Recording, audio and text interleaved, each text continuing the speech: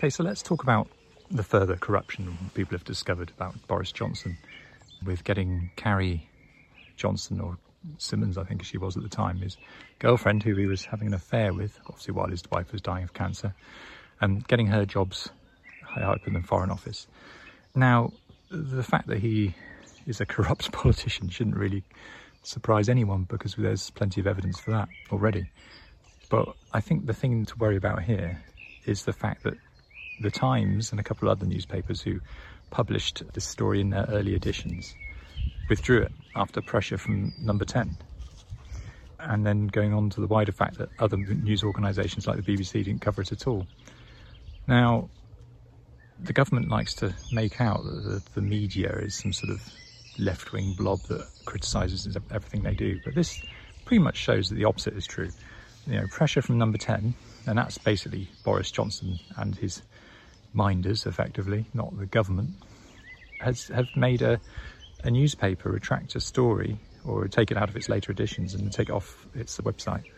That is true. I mean, there's evidence, plenty of evidence it's true, whether from contemporary diaries of people working in the Foreign Office at the time, senior politicians, they all stated in books published years ago that this happened, that Boris Johnson's got his girlfriend a job.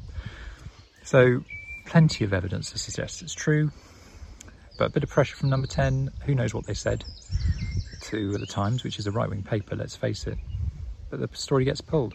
And in the wider context, we see an exodus of journalists from the BBC after the Tories installed their sycophants in the top of the BBC, and people like Emily Maitlis, who've gone because she was told that her monologues at the end of Newsnight were biased, and they're not biased, it was just journalism.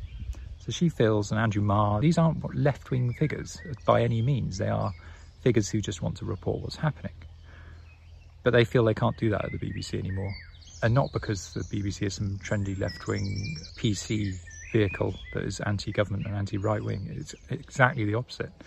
The BBC has been hobbled by an increasingly powerful right-wing cabal of anti-news, anti-fact politicians and the people who back the politicians that people now seem to believe, well, a lot of people seem to believe, and you get a lot of people who should be naturally sympathetic to the BBC and supportive of it, saying, oh no, the BBC needs to go because it's biased.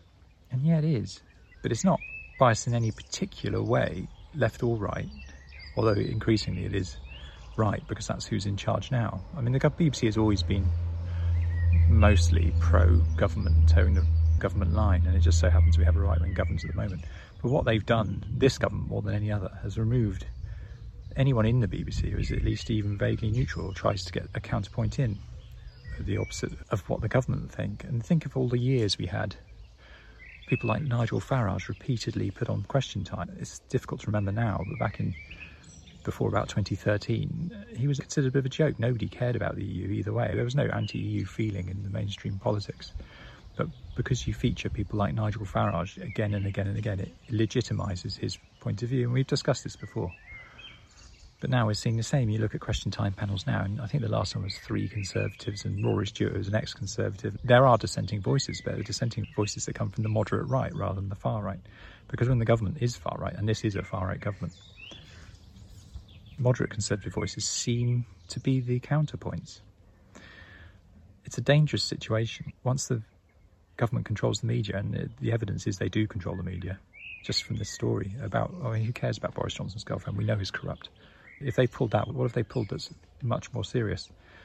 We should all worry, whoever's in government, that the government has that much power over the press. People like to criticise the media in this country and say, well, who needs the BBC? But there's all these other organisations that could cover what they do. But 3 millionaires own most of the papers in this country. The only paper that isn't owned by millionaires is The Guardian. And The Guardian's often maligned by people on the left for being too right-wing. And maybe they are, that's a different argument. But effectively, they're the only national newspaper that's independently owned. And they're losing money. So if you get rid of the BBC, you end up with potentially The Guardian going out of business, I don't know. But then the ones that make money are all right-wing papers owned by either offshore tax exiles like The Telegraph or millionaire hard-right activists. It's very depressing for the country. So we need a clear separation of the fourth estate and the government, and we haven't got that, and that should worry everyone regardless of their politics.